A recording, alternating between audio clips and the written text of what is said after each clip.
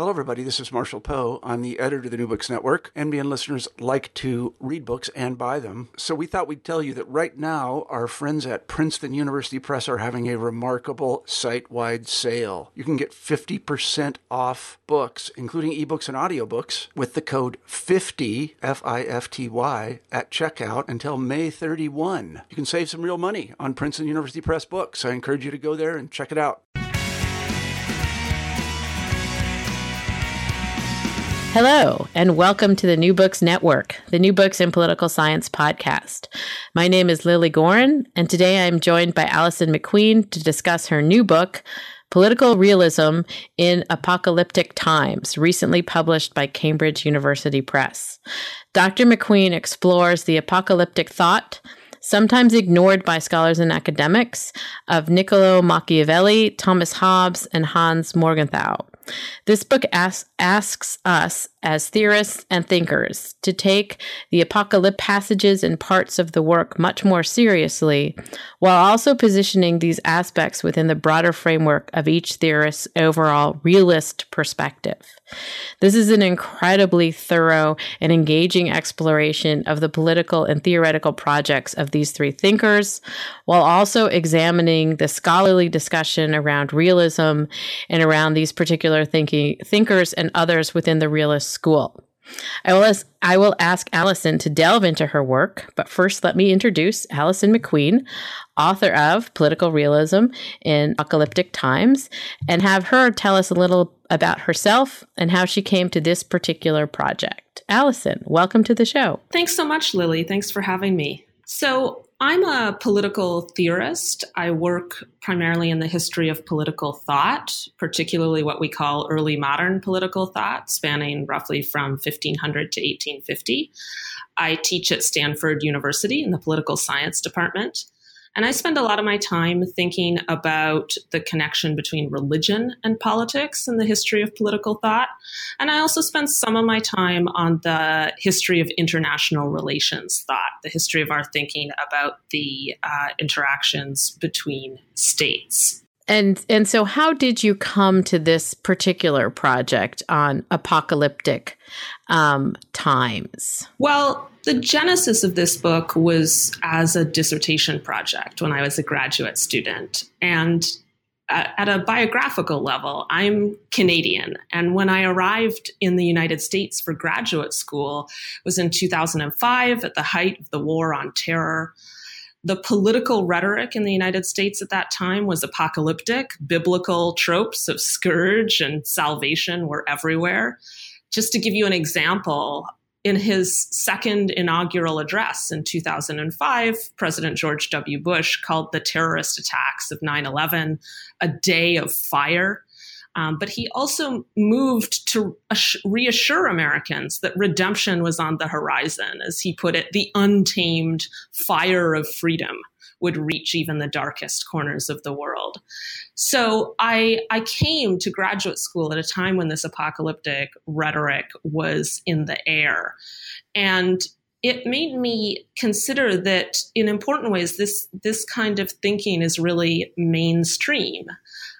It's easy to think of apocalyptic rhetoric as marginal and extremist, but here it was coming out of the mouth of the president. So I became curious about what the history of political thought had to say about this, and I got a kind of starting clue from the reaction to the war on terror, and especially the invasion of Iraq, from a lot of prominent self-described realists at the time, people like John Mearsheimer at the University of Chicago, who was immensely critical of the war. And what struck me about some of their criticisms was they didn't just think that the war in Iraq was not in the United States' national interest. They also seemed to be somewhat disturbed at what they took to be the underlying worldview that informed this foreign policy. A worldview influenced by the traditions of Wilsonianism, of Woodrow Wilson, and a certain kind of aggressive liberal internationalism. And so I became curious about that. And I started looking back into the realist tradition. I looked at people like Hans Morgenthau and E.H. Carr, both writing in the early to mid 20th century.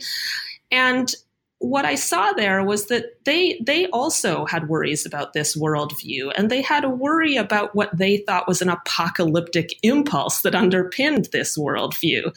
The idea that the current crises and wars were merely the prelude to a better millennial future. Famously, Woodrow Wilson himself said that World War I was the war to end all wars, and that it would usher in the spread of democracy and bring a definitive peace in our time.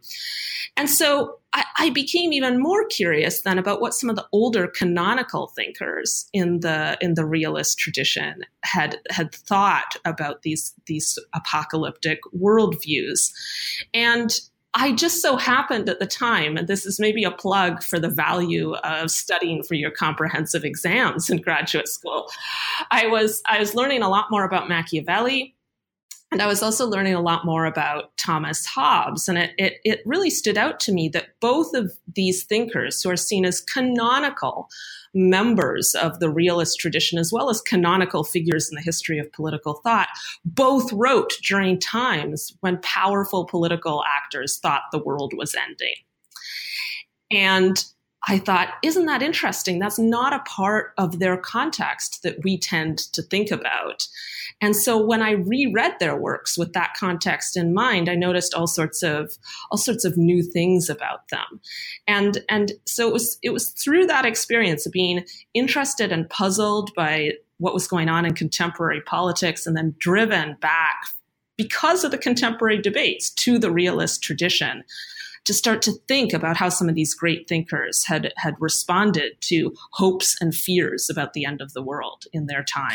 It's really interesting the way that you sort of put the sort of two aspects of contemporary politics and rhetoric together with, sort of thinking about the canonical texts, as you say, by Machiavelli and Hobbes and so forth.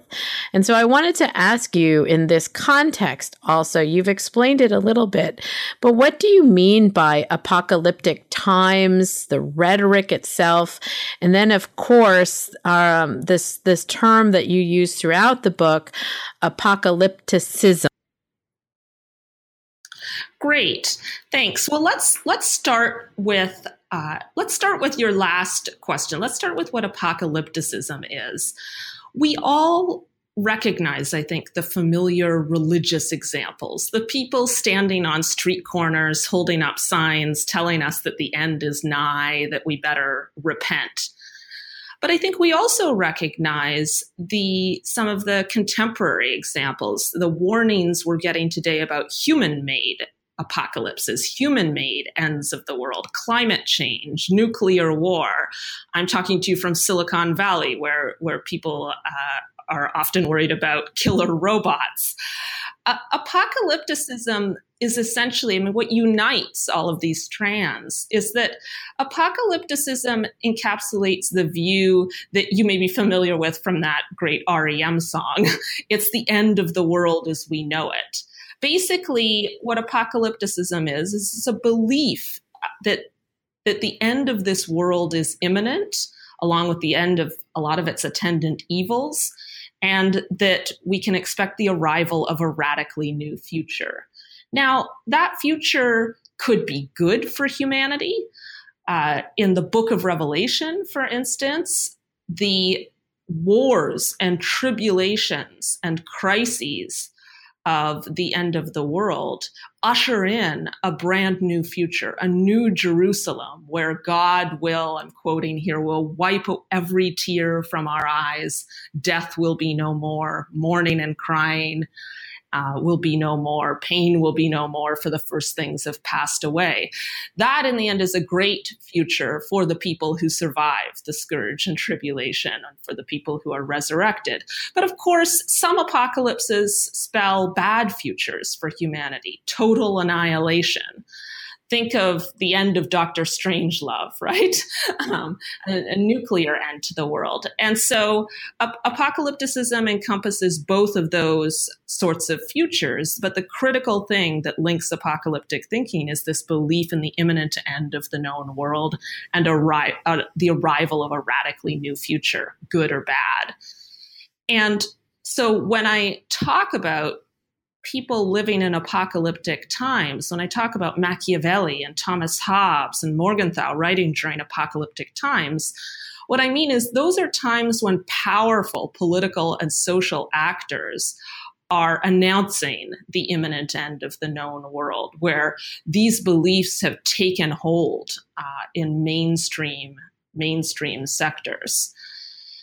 And apocalyptic rhetoric, then, is the kind of rhetoric and discourse that surrounds these beliefs, that is used to announce these beliefs, to prophesy the end of the world and the arrival of this radically new future. And so, I mean, this is all, again, fascinating stuff. And there's a number of aspects of sort of apocalyptic rhetoric that you talk about. But I wanted to ask you if you could explain to us how to consider the approach to understanding apocalyptic thought and rhetoric, which is, again, the shape of your book. I think the thing that I would really like to insist on here, and the thing that the book is really trying to make clear, is that we tend to think of apocalyptic thinking as marginal, as extremist. We tend to imagine a group of vulnerable people hunkered down in some rural bunker under the thrall of a charismatic leader. But apocalyptic thinking and apocalyptic rhetoric is actually all around us.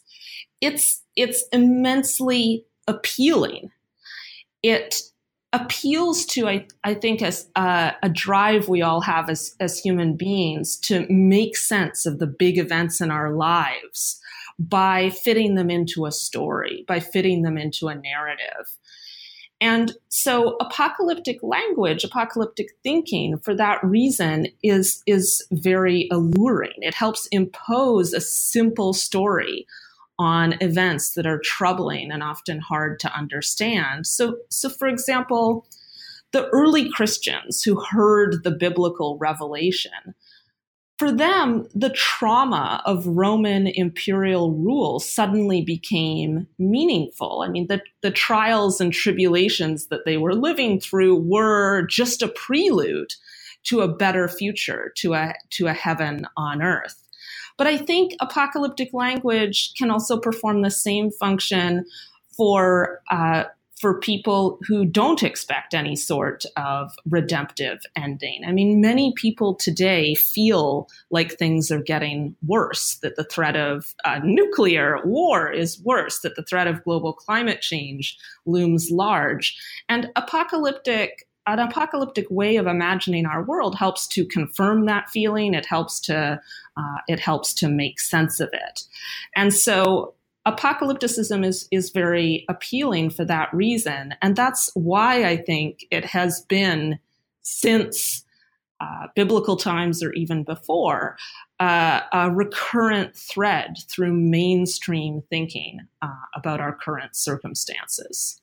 And again, I think this is really important to think about in terms of the work that you did in this book, is that you also are paying attention, as you note, to aspects of the work by Machiavelli, by Hobbes, and by Morgenthau that is not always considered when we study or we teach these works and these thinkers. And so you talk about how they sort of incorporate apocalypticism into their work, and also how they respond to it. Can you explain a little bit about how these thinkers do integrate this into their work, and where it often is and not necessarily at the top list of things that we teach or often talk about with regard to the thinkers? And also, you note that they do one of two things, or maybe both. either reject some of it or redirect it. So can you talk a little bit about that, which is a centerpiece of a lot of your writing here? Sure, yes. The book, the central argument of the book is essentially addressing this question. All three of these thinkers, Niccolo Machiavelli, Thomas Hobbes, and Hans Morgenthau, see the appeal of apocalyptic rhetoric, and they see the temptation to prophesy the end of days, but they also worry about the dangers of apocalyptic rhetoric. And so the book is really about how they negotiate both the appeal and the dangers of apocalyptic thinking. And as you said, they tend to use one of two strategies. And so the first strategy I call rejection. The idea here is that one way to respond to apocalyptic thinking and to apocalyptic rhetoric is to reject it entirely, to adopt an entirely different worldview. And the worldview that some of these thinkers tend to embrace is a tragic worldview, a worldview that says there is going to be no end to the eternal struggle of our political condition, that politics is just essentially the same damn thing over and over again. And we have to resign ourselves to it. It doesn't mean that there isn't the potential for incremental progress. I think that's important to stress, that even thinkers who adopt a tragic worldview see room for incremental progress toward a more just world. They just think that progress is going to be slow. It's often going to be one step forward, two steps back. It's going to be, to borrow Max Weber's phrase, the slow boring through hard boards. But that is one approach to reject apocalypticism entirely, to reject what some of these thinkers saw as the false promise of apocalyptic thinking, that we could just escape the conflict and difficulties we're facing and live in some religious or secular version of a new Jerusalem. And that strategy of rejection is one that Machiavelli employs later on in his political writings, and it's one that Hans Morgenthau initially adopts and then comes to abandon. The other strategy is redirection, which is not to turn away from an apocalyptic worldview, to embrace aspects of that worldview, but to use it to fight back against apocalyptic rhetoric. In a way, it's a way of using rhetoric against rhetoric. And Hobbes does this really nicely. Hobbes recognizes that a lot of people in the mid-17th century, in the height of the English Civil War, a lot of people on both sides of that conflict, royalists, parliamentarians, and radicals, are using apocalyptic language. And instead of rejecting that language entirely, Hobbes adopts aspects of it. He argues with them from within the apocalyptic worldview. He looks at the same biblical texts they're looking at and tries to argue away the subversive potential of this apocalyptic language. So that's what I mean, and that in terms of redirection, he uses that worldview. He works within it to try and hold back, to fight against the dangers and the worst excesses of apocalyptic rhetoric. Morgenthau does a variant of the same thing. He sees that a lot of people in his own time are either too complacent or actually excited about the transformative and potentially world-ending potential of nuclear weapons. And he draws on a secular body of apocalyptic language to paint one of the most existentially terrifying visions of a nuclear end of the world in order to prevent the actual end of the world. And so he embraces aspects of apocalyptic thinking in order to fight the dangers of apocalyptic thinking. And again, these sort of conceptual jousting is really complicated, but you've sort of laid it out in a fascinating way as you delve into, like the whole body of the work by Hobbes and by Machiavelli and by Morgenthau. But in this context also, you're talking about how we should think about Machiavelli, Hobbes, and Morgenthau within the sort of school of thought of political realism. And you sort of define out the particular characteristics and qualities of political realism in the introductory chapter of your book. And I want to recommend this to everybody. It is one of the clearest sort of explications of political realism that I have ever read. So I would love for you, Alison, to explain the 4 points that you outline with regard to understanding what political realism is and how it operates. Well, thank you so much. That means a lot. I'm glad it's a clear discussion.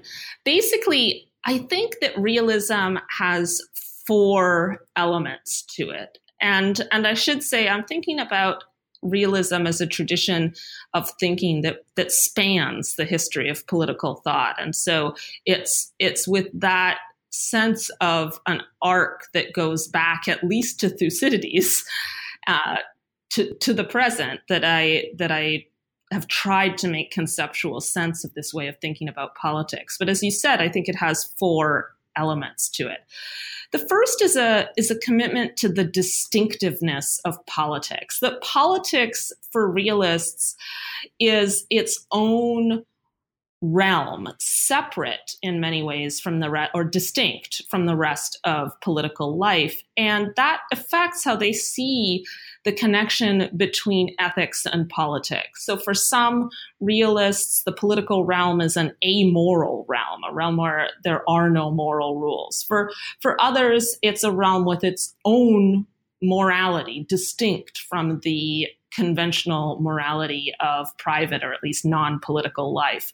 For others, it's a realm in which our conventional moral rules have to be overridden. So think about what Machiavelli says about how the best rulers ought to behave. He says they ought not to depart from good when possible, but they must know how to enter into evil when necessary, right? And that necessity is something particular to the political realm. So there's an idea in the realist tradition that politics is a distinctive realm, and that affects the way we should view the place of morality in politics. The second big realist commitment is an idea that politics is conflictual, or as political theorists might like to put it, is agonistic. That could be for a lot of reasons. That could be because humans are driven by passions, that there are real limits to our capacity to reason, to our rationality. It could be because there are competing interests and identities at work. It could also be because there are competing values at work, that some realists are committed to some idea of value pluralism, that there are certain moral commitments that cannot be reconciled with one another. And so, for instance, Hans Morgenthau says that the aspiration for power over man is both a cause of conflict, but the essence of politics. So politics for Morgenthau is a struggle for power. It is always conflictual and agonistic. The third big realist commitment is a commitment to the priority of order and stability over the demands of justice. For realists, order and stability are fragile accomplishments. Order and stability can fall apart at any time.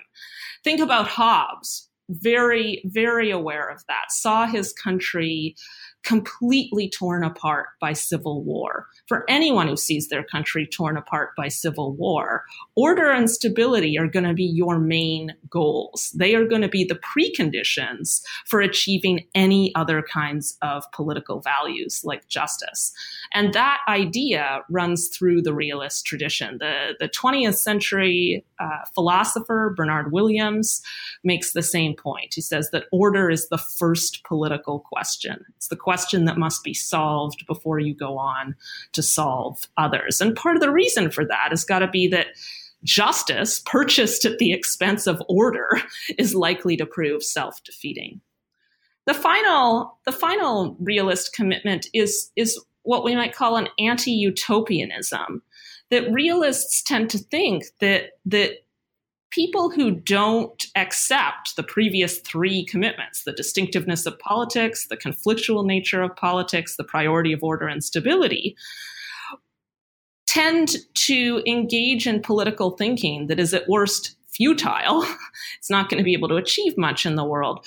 Is at best futile, but is at worst dangerous, right? That approaches that fail to take account of the psychological, the sociological, and the institutional constraints on political action are going to give us advice about how to organize our political world that is either self-defeating or is likely to prove quite dangerous. So if you think of Machiavelli, he says early on in The Prince that his approach is going to be different than the approach of those who imagine republics or principalities that have never been known to exist.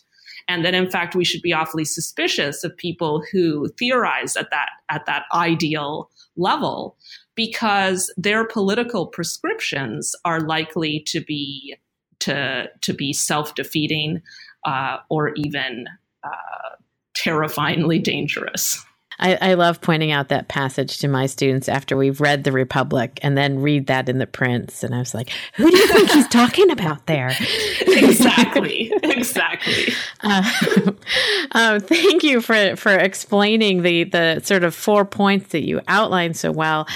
And what I want to pull you into now, and part of this you've already touched on a bit, is why you focus on these three. Why Machiavelli in, Medici, Florence, Hobbes within an England unsettled by civil war, and Morgenthau after World War II as we enter the dawn of the nuclear age. Why these three thinkers, and what is the importance of their particular historical and political perspectives in understanding essentially apocalyptic times and their conception of it within their own work?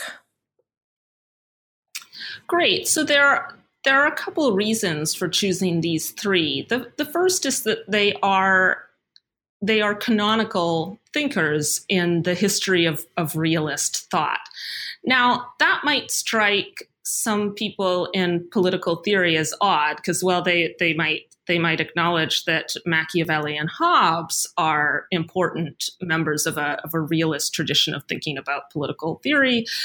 Morgenthau is not someone who political theorists tend to read. But if you go over and talk to some people in international relations, Morgenthau is indeed a canonical figure in the history of realist thought, and certainly an important person for the evolution of realist thinking about international relations in post-war United States.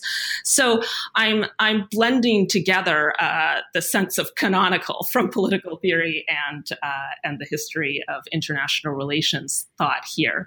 But I think a strong case can be made that all three of these figures, albeit in different fields, are canonical members of this tradition. And because the project initially started from this interest of how realists were responding to the apocalyptic worldview that seemed to underpin, for instance, the war on Iraq, but potentially also a lot of other instances of American foreign policy.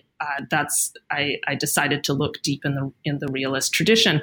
But the other interesting thing about these thinkers, which is part of what I discovered when I was learning more about them, is they all did write at these moments when powerful social and political actors were announcing the end of the known world. So they were writing at times when apocalyptic thinking was not marginal. It had taken the center stage in politics. So, for instance, Machiavelli is writing at a time when Italy is in crisis. It's being torn apart by the Italian wars. a series of conflicts that involve not just the individual states that make up what is now Italy, but also a bunch of the big European powers. At the same time, Florence is in a situation of domestic crisis. Its regime is crumbling after 60 years of Medici rule.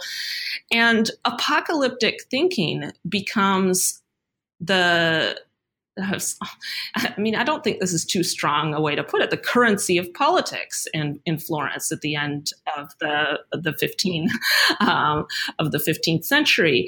And at the center of that apocalyptic movement is the Dominican friar Girolamo Savonarola, who comes to power in Florence in part by announcing the end of the known world, saying that the crises that Florence and Italy are undergoing at the moment are God's scourge, are a punishment for the immorality of Florentines. And eventually, Savonarola comes to a somewhat more optimistic apocalyptic vision that this scourge and tribulation is but the prelude to a millennial future for the godly that, interestingly enough, will be centered in Florence. Florence will become the new Jerusalem, and what people have to do is to repent, to fight on the side of God, to make themselves more moral. Of course, importantly, to burn to burn all their vanities. And Machiavelli, I think, is far more interested in this than we've given him credit for. And I read important passages of The Prince as a flirtation with this kind of apocalyptic thinking. And I argue that he later recognizes some of the dangers of this way of thinking, turns away from it, and adopts, as I said earlier, this more tragic worldview. Now fast forward to the 17th century in England. Think about Hobbes, Thomas Hobbes, writing in the midst of the English Civil War. And one of the things that's so interesting about the Civil War is you've got apocalyptic thinking on all sides of this war. But let's take the side that Hobbes was most worried about, the side of the parliamentarians and radicals who were resisting the power of the king, who eventually played a role in bringing about Charles's execution. What's so interesting in Hobbes's time is that apocalyptic preaching is not just happening on the street corners, though there was plenty of it there. It is happening in Parliament. Apocalyptic preachers are being invited to give speeches before parliamentarians. And what they're telling parliamentarians is that we are in the battle of the end times. And there are two sides here. There's the side of good and there's the side of evil. And the side for them of the parliamentarians fighting against the king was the side of good. And they ought to be willing to do anything in the cause of God. And so Stephen Marshall, one of the great apocalyptic preachers of the age, comes to Parliament and he tells them, and he's channeling, I think it's Psalm 136 or 137. He's channeling one of the Psalms and saying that if God's cause demands it, the parliamentarian soldiers must be willing to take little babies by the heels and beat out their brains against the wall. And so that is a speech being given before Parliament. It's a speech that Parliament then ordered printed. So it, in a way, has their stamp of approval. And that's the kind of language that Hobbes is worried about. And instead of turning away from it, he embraces it. He tries to argue on these people's own terms. He says, okay, you believe the apocalyptic story. Let's see what it actually says. Let's see how we can understand it together. And of course, for Hobbes, what he's trying to convince them is actually it does not invite or call us to rebel. No war. Everyone just calm down. And now, and now a big fast forward to the 20th century. And here we've got Hans Morgenthau, such an interesting figure because he, like a lot of the great post-war thinkers in America, is a German Jewish emigre. He escapes Nazi Germany at just about the right time, and comes to the United States. And how does he make sense of his world? He comes to the United States at the dawn of the nuclear age. He's looking at these new developments with the whole backdrop of the experience of the rise of Nazism and the Holocaust lurking in the background. The Holocaust, which for some of the people who survived it, was the apocalypse of our time. And yes, and Morgenthau is trying to make sense of all of this. And he undergoes this interesting transformation. Initially, he's very suspicious of apocalyptic thinking. He diagnoses a strand of apocalyptic thinking and that tradition of aggressive liberal international foreign policy that I mentioned before, and a Wilsonian tradition of American foreign policy. He says that underpinning that hope to wage the last war, to end all wars, underpinning that hope is an eschatological vision that's run through American foreign policy from the very beginning. Eschatological just meaning a vision of the end times. And so he's initially quite critical of it. And he does turn to a tragic worldview, very German, very influenced by the likes of Nietzsche and Weber, that politics is just an undecided struggle and there's no easy escape from it. There's no millennial future. We have to confront that struggle again and again. But I think what he finds is that this kind of tragic worldview doesn't allow him to confront the radical novelty of thermonuclear weapons, of weapons capable of mass destruction on a previously unimaginable scale.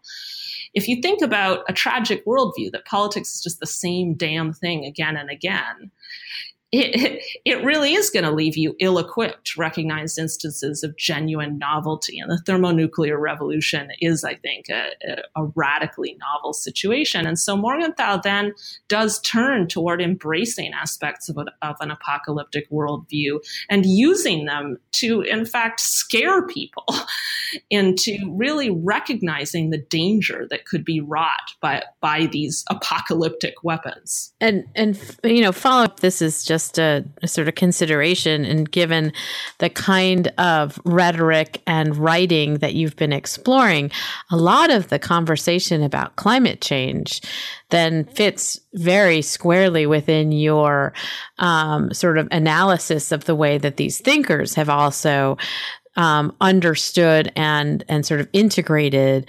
apocalyptic thinking into their discussions of politics. I mean, things about that Al Gore has posited in his films and that many scientists have articulated sort of fits within, particularly the characteristic that you also have given of Morgenthau, who integrates this sort of understanding of thermonuclear war into our discourse on politics. Yeah, that's a really interesting connection, and I think you're right there. So we might say that that tragic worldview, that politics is the same damn thing over and over, that its fatal flaw is that it leaves us ill-equipped to deal with radically new situations. And for Morgenthau, that situation was the thermonuclear revolution, and for us, it's arguably climate change.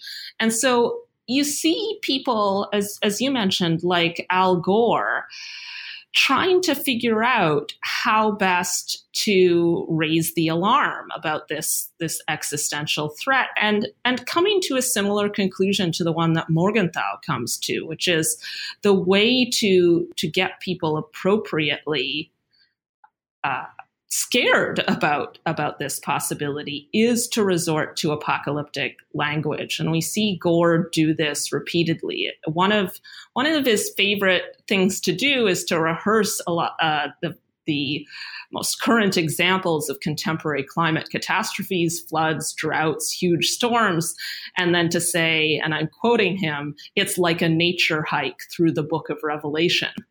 And so he's using that, in fact, in this case, that biblical apocalyptic language, I think, very intentionally. And he's using it to raise awareness about a real threat. And I think the thought there is, as it was for Morgenthau, is that apocalyptic language at its best can help shake us out of our complacency. It can help cultivate a rational fear of things that may very well end human existence on Earth. I think the hope is that by scaring us in that way, it can get us to take action by changing our consumption habits, by voting for candidates who support intergovernmental action on climate change, et cetera. But I would just sound one note of caution about this strategy, that I think even when apocalyptic language is used for these laudable ends of raising alarm about a radically new threat to our common existence, that I think it still can be pretty risky. Social scientists have found that a common reaction to apocalyptic language, at least in the climate change debate, is that it leaves people feeling disengaged and powerless. Instead of rousing people to action, it prompts paralysis. The thought process being, I think, among people who hear this kind of language, well, if things really are this bad and if there's so little that I can do to make a difference, I might as well just live large and ride this out in my Hummer, And so I think even in cases like Morgenthau on the nuclear threat and Gore on the climate change threat, that even while using apocalyptic language there might be perfectly understandable, it might be in some sense the morally appropriate thing for them to do, it may not always have the outcomes that they're hoping. It made people just stay home, basically.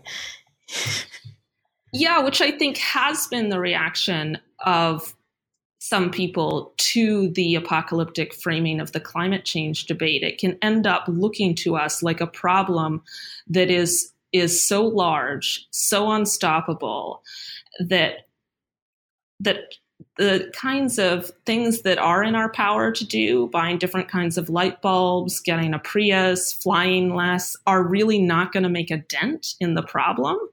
And so I think that apocalyptic language can really destroy people's sense of agency, which is not the intention of people like Morgenthau and Gore. And I think there are ways around it, but it is. I'm trying to sound a bit of a note of caution here. And that certainly makes sense because the threat can seem so large and apocalyptic, as you say. And you structure the book itself around, as you know, Machiavelli, Hobbes, and Morgenthau. But you also have a rich sort of noted discussion that runs through the entirety of the book. And there are other thinkers and works that you use to buttress your analysis of these three thinkers. Can you talk a little bit about some of the other thinkers and how you use them in your analysis of realism and apocalyptic thought and the history of political theory, and of course, these three thinkers? It's a very large question. I'm sorry. Sure. I think that I've always felt about this book that the thinker lurking uncomfortably in the background is Carl Schmitt, the political and legal thinker, also the Nazi jurist in wartime Germany. And Schmitt made a very bold, I think too bold, claim that we tend to see as the thesis of an approach called political theology. And he claimed that modern political concepts are just secularized theological concepts. Now, so, to give an example, the modern concept of sovereign decision is but a secularized version of some theological understanding of the miracle, let's say. Now, that all sounds pretty theoretical and a bit abstract. I think he's also overclaiming. But I think there is an insight there that a lot of the ways of understanding our political world that we have inherited through the ages were at some point religious ways of understanding the world. And so I think apocalypticism and the apocalyptic worldview goes through a process like this. Obviously, it does start as a mystical and religious worldview. I would hasten to add that doesn't mean that it starts non-politically. I think apocalyptic ways of imagining the world were political from the get-go. For the writer of the book of Revelation, the apocalyptic worldview was a way of making sense of life in the Roman Empire as a minority, as a minority community, and suffering the oppression and persecution that goes along with this. But it was undoubtedly also a theological way of understanding the world. But I think what's interesting is that these apocalyptic ideas get over time secularized, and they end up appearing throughout our thinking in more secular guises. And so, for instance, and if you can get a sense of this if you look at the structure of concepts like apocalypticism. The structure of an apocalyptic worldview is that there are some crises and difficulties in the present, but that they herald some kind of new future, for better or for worse. And that sort of idea crops up a lot. I mean, this is not one of the thinkers I talk about in the book, but if you think of the structure of Marx and Engels' worldview, right? That history is heading toward a final confrontation that will usher in a brand new, so radically new that we can't really specify what it will look like, but a classless society that for many has utopian dimensions. And so this idea that history is inevitably moving in one direction, and that there's going to be some kind of crisis or cataclysm after which the world is completely transformed, exists in our secular thinking, and can be traced back to, I think, some of those theological roots. So Schmidt lurks there in the background, and he also, of course, crops up again in the chapter on Hans Morgenthau, who arguably spends a lot of his scholarly career in what some scholars have called a hidden dialogue with Schmidt. He knew Schmidt. They had a troubled intellectual connection. Morgenthau thought that Schmidt, in the second edition of the Concept of the Political, had essentially plagiarized some of Morgenthau's ideas without attribution.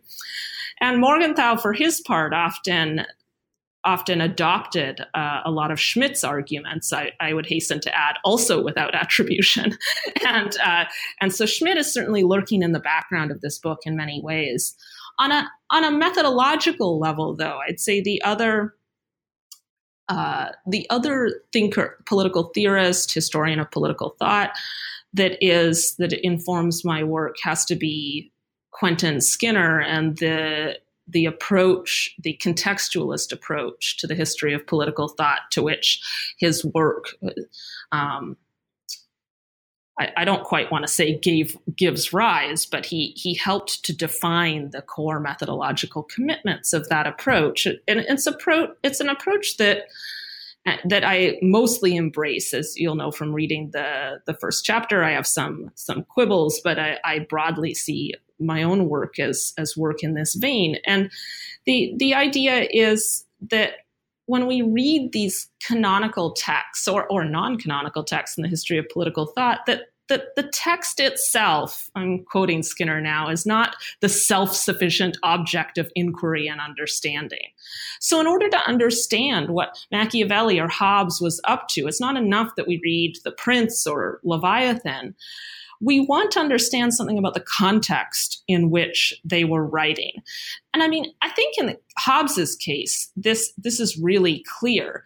You're not going to understand why Hobbes decided to devote the entire second half of Leviathan to religious and scriptural arguments unless you understand something about the role that religion and interpretations of scripture played in the politics of the 17th century in England, and especially the politics surrounding the Civil War.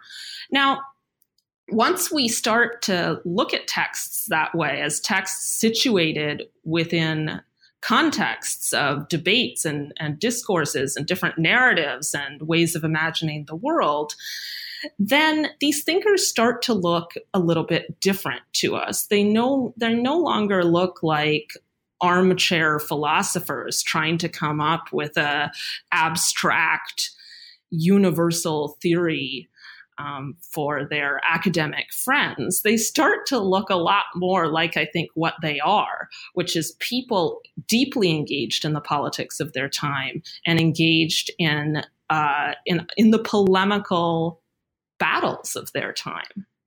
And so that's the approach, I think, drawn from a tradition of which Skinner is often seen to be the representative that I do really embrace in this book. So that the political thinkers are actually involved in politics, as we might say, in their thinking, that it's impossible to separate their theories from an understanding of what is the politics of their day and how that also forms them, which I think is also important in thinking about political theory in general, that it is involved in politics.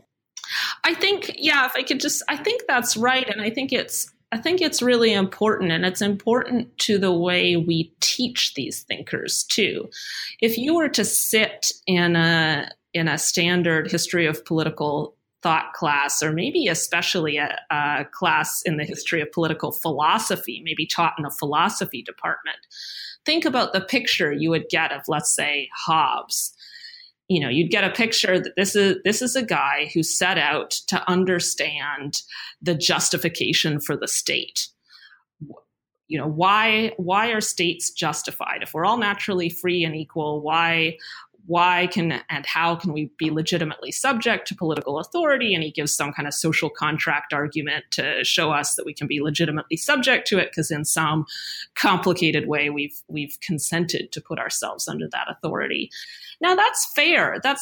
It's not like that's an inaccurate description of some of what's going on in the text. But in order to understand some of the particular moves that Hobbes makes, you're going to want to understand the context of his time, right? If he just wanted to set out to do this sort of philosophical work, then a lot of aspects of his texts, a lot of the argumentative moves he makes would be inexplicable to us. Especially inexplicable would be all the religious stuff in the second half of the book. And so I think in order to understand the text as a whole, we need to understand something of its context as well. This is not to reduce these thinkers to mere products of their time or to mere polemicists. They are also philosophers. Hobbes did also write a book that he intended could tell us something that was universal and good for all time. But at the same time, he was trying to see how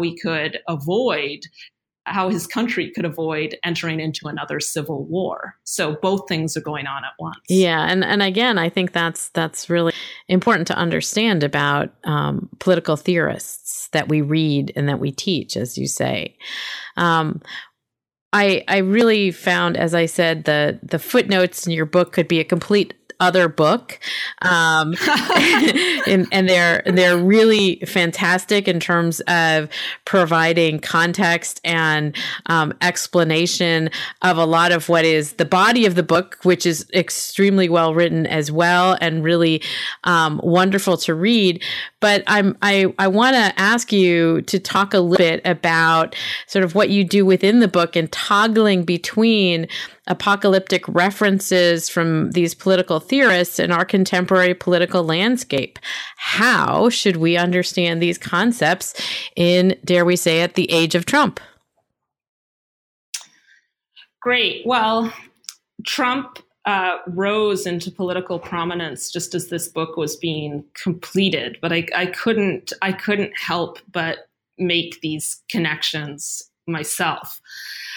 I mean, before we get to Trump, we might just, in order to contextualize Trump a little bit, I think it's important to recognize what a prominent role apocalyptic thinking has played in the United States since its founding. I mean, the Puritans thought they were escaping the wars of the end times in England, that same civil war that Hobbes was living through, albeit for him at the safe distance of Paris.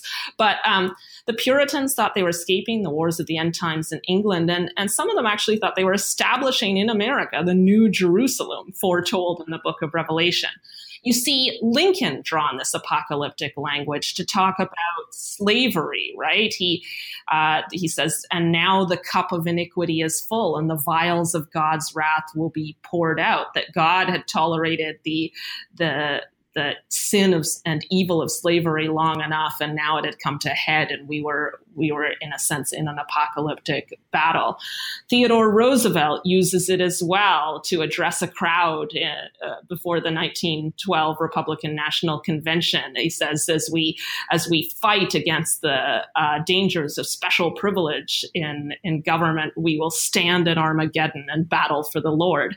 I mean, this stuff runs through the American tradition, and I've already gestured at the examples of Bush and Gore. So I think it's important to understand Trump in that context. But Trump did certainly use apocalyptic language to, I was about to say to great effect, but we might just say to in effective ways in the 2016 campaign. He cast himself as a savior. He cast America's problems in apocalyptic terms. He said that economic collapse, infrastructure disintegration, what he called radical Islamic terrorism were spelling the end of America. He said, I'm quoting him here, if we don't get tough and if we don't get smart and fast, we're not going to have a country anymore. He also said that if Americans listened to him, if they voted for him, he would save them. He said, I'm quoting him again, our problems can all be fixed, but only by me. And I alone, he said, I alone a lot. Yes, I alone. I'm the solution to these problems that have brought us to the brink of an apocalyptic end for America. Now, I think that, so on the one hand, Trump's rhetoric there participates in this long tradition of apocalyptic thinking in American politics. But I'd like to distinguish him a bit from what I'd take to be the best of that tradition. I mean, I think at its best, think of Lincoln, for instance, apocalyptic rhetoric has been used to shock citizens into acting against injustices. It's been used to remind them of their founding values. It's been used to call on them to act on those values together. And I don't think any of us could say that is what Trump's apocalyptic or doomsaying rhetoric is trying to do. I think his rhetoric divides, it excludes. At its core is what I've previously called a kind of narcissistic messianism, that Trump promises that America's problems can be fixed, but not by Americans doing something together, not by promoting a kind of unity or common purpose, but they can be fixed only by him, as you pointed out. And I think that's, I think that your point about how it is a distinction from the apocalyptic sort of rhetoric and thought that the rest of your book explores is one that's important to keep in mind in terms of how politicians, contemporary politicians, use these phrases, use these concepts and these images that they project. And I think that, I think you're right. There's a distinction in the rhetoric and the emphasis that Trump brings to some of these discussions and in his speeches.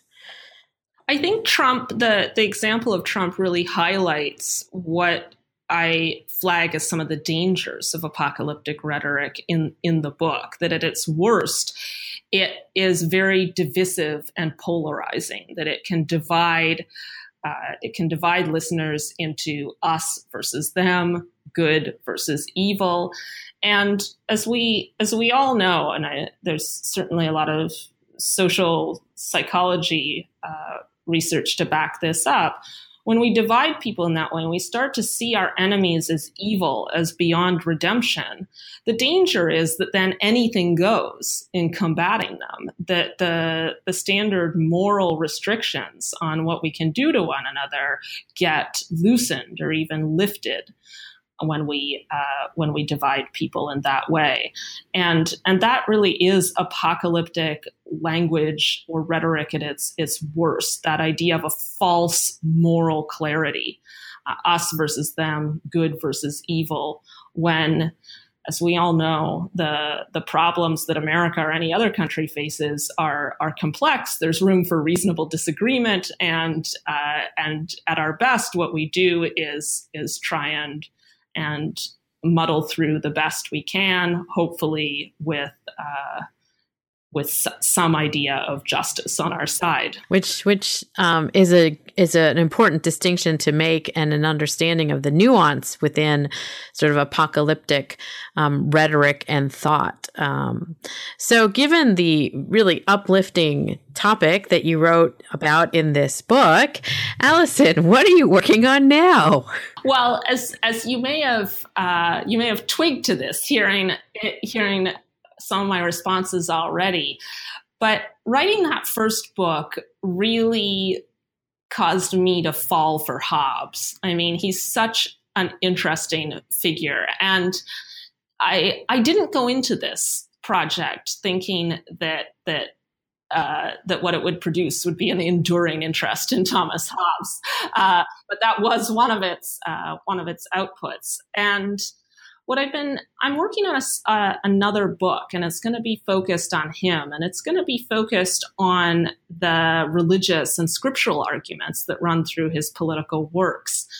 And I think this is another instance where, as I've suggested, context really matters. And Hobbes tells us something really revealing in his one of his autobiographies. He says that he was in Paris during the Civil War, and he was working away on some of his much more abstract philosophy, stuff to do with optics and mathematics, as well as some of the fundamentals of philosophy. So he wasn't doing political philosophy. And then the young Prince Charles, who would eventually at the Restoration become Charles II, arrives with his entourage, and they tell Hobbes something of what the political debate is looking like in England. And part of what they tell him is that, people are invoking God and God's laws to justify rebellion. And Hobbes tells us that he was compelled at that point to put his more abstract work aside and to write a work that would, as he put it, absolve God's laws. And what he means is absolve them of the charge that they legitimated rebellion. Now, scholars have all sorts of things to say about Hobbes's statement there. They think that he's suggesting retrospectively that he started work on Leviathan before we actually think he did. But I think the important thing is that statement of his motives, that he wrote the book to absolve God's laws, is really interesting. And that's not at all how we teach Hobbes to undergrads. It's not how I learned Hobbes. We might say Hobbes, as I suggested earlier, Hobbes wants to answer a fundamental question of political obligation. Why ought to I obey the laws of my state? Or at most, if we have a more contextualist approach, we might say that Hobbes is trying to answer the practical question in his own time. Who should I obey? If I had sworn allegiance to Charles I, who's now executed, and I'm stuck with this Cromwell guy, do I have to obey him? Or a bit later on, if I was a parliamentarian and a supporter of Cromwell, and now I'm living in the Restoration, do I have to obey Charles II? So we might tell students, well, Hobbes is concerned with answering this fundamental practical question, but that Hobbes himself said his purpose was to absolve God's laws, I think is really interesting. So I'm trying to look at his work with that in mind, to bring the religious and scriptural arguments front and center. And I'm trying to also look at why those religious and scriptural arguments changed over the course of his political works, why he starts to devote more and more space to scripture, why some of the content of the argument changes, and importantly, how his argumentative strategy changes and why he starts at some moments proliferating multiple arguments for the same conclusion.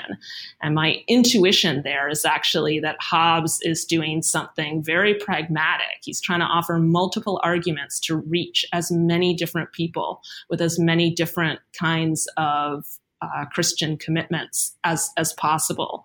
And so he's being immensely attentive to the different religious worldviews of his audience, and he's trying to bring as many people into his argument as possible. This sounds like a fascinating project. Will you come back on the New Books Network and do another podcast interview with me when it comes out?